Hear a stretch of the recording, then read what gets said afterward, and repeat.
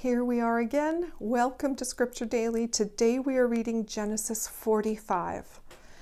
Then Joseph, unable to keep back his feelings before those who were with him, gave orders for everyone to be sent away, and no one was present when he made clear to his brothers who he was.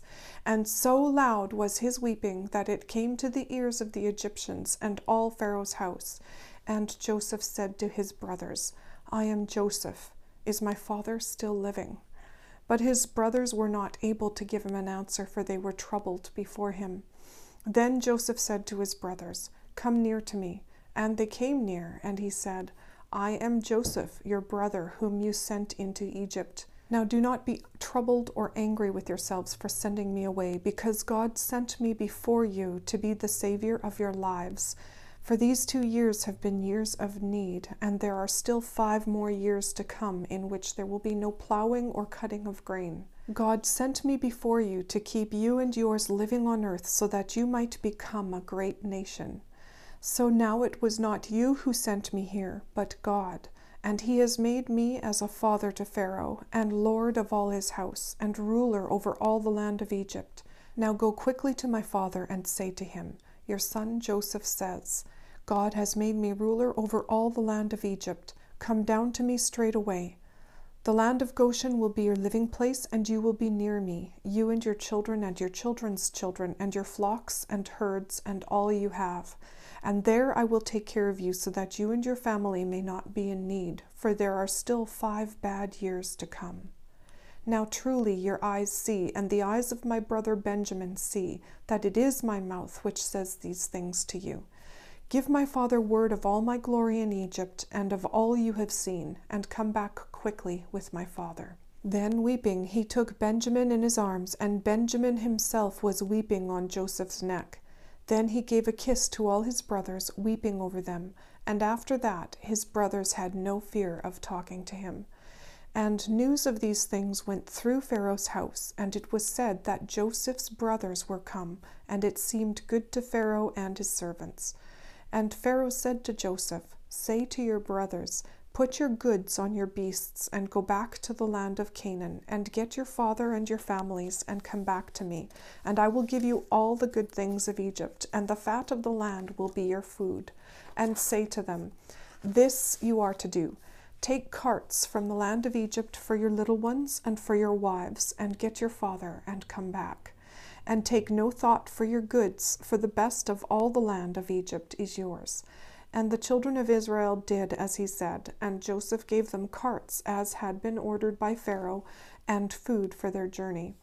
To every one of them he gave 3 changes of clothing, but to Benjamin he gave 300 bits of silver and 5 changes of clothing. And to his father he sent 10 donkeys with good things from Egypt on their backs, and 10 she-donkeys with grain and bread and food for his father on the journey. And he sent his brothers on their way, and said to them, "See that you have no argument on the road." So they went up from Egypt, and came to the land of Canaan to their father Jacob.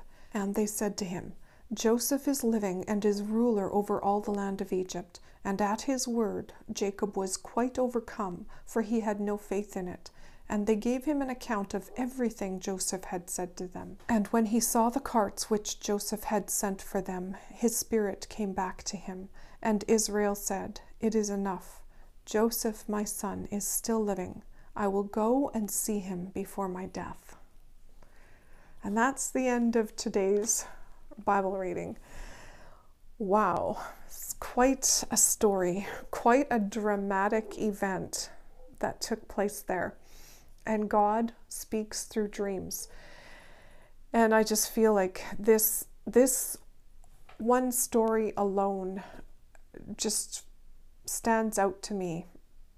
You know, it's just kind of a wondrous thing how this really insanely bad thing happens to Joseph. Can you imagine being so badly treated and given up, sold by your siblings, and yet God knew ahead of time that it would happen?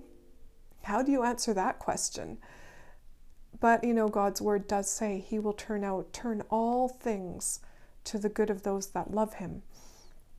But anyway, I just always stop at this story and am set in awe at how God just seemed to coordinate all those events.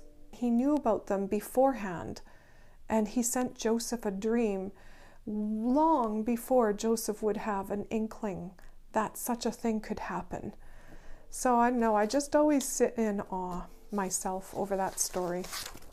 Anyway, let's pray. Father, we thank you for this day and for your word, and I just ask for your word to spiritually strengthen us. May we see how, if you will do these things for those in the Bible, may we see, may our eyes and our ears be opened and our minds be opened to how much more you will even do it for us in our day and age.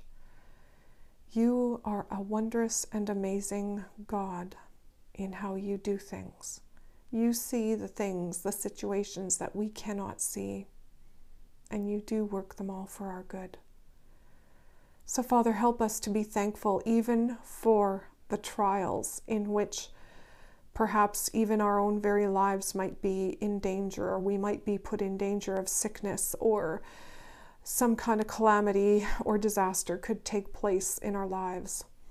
Help us to remember, God, that you see the big picture and that you're going to work it out for our good, and that it is going to turn out for our good. Thank you, God. It's going to turn out great. Thank you, Jesus. Again, Father, we ask for those that are unsaved to be saved, and we ask you again for healing from you, Father. We pray for, just like that woman who would not stop bothering the unjust judge. Lord, we pray for our healing again and again and again. Increase our faith, Father. Help us to make wise decisions for our health. In Jesus' name, amen. All right, with that, I will let you go. It's been a delight today to be reading with you. I hope to see you tomorrow. Have a great day.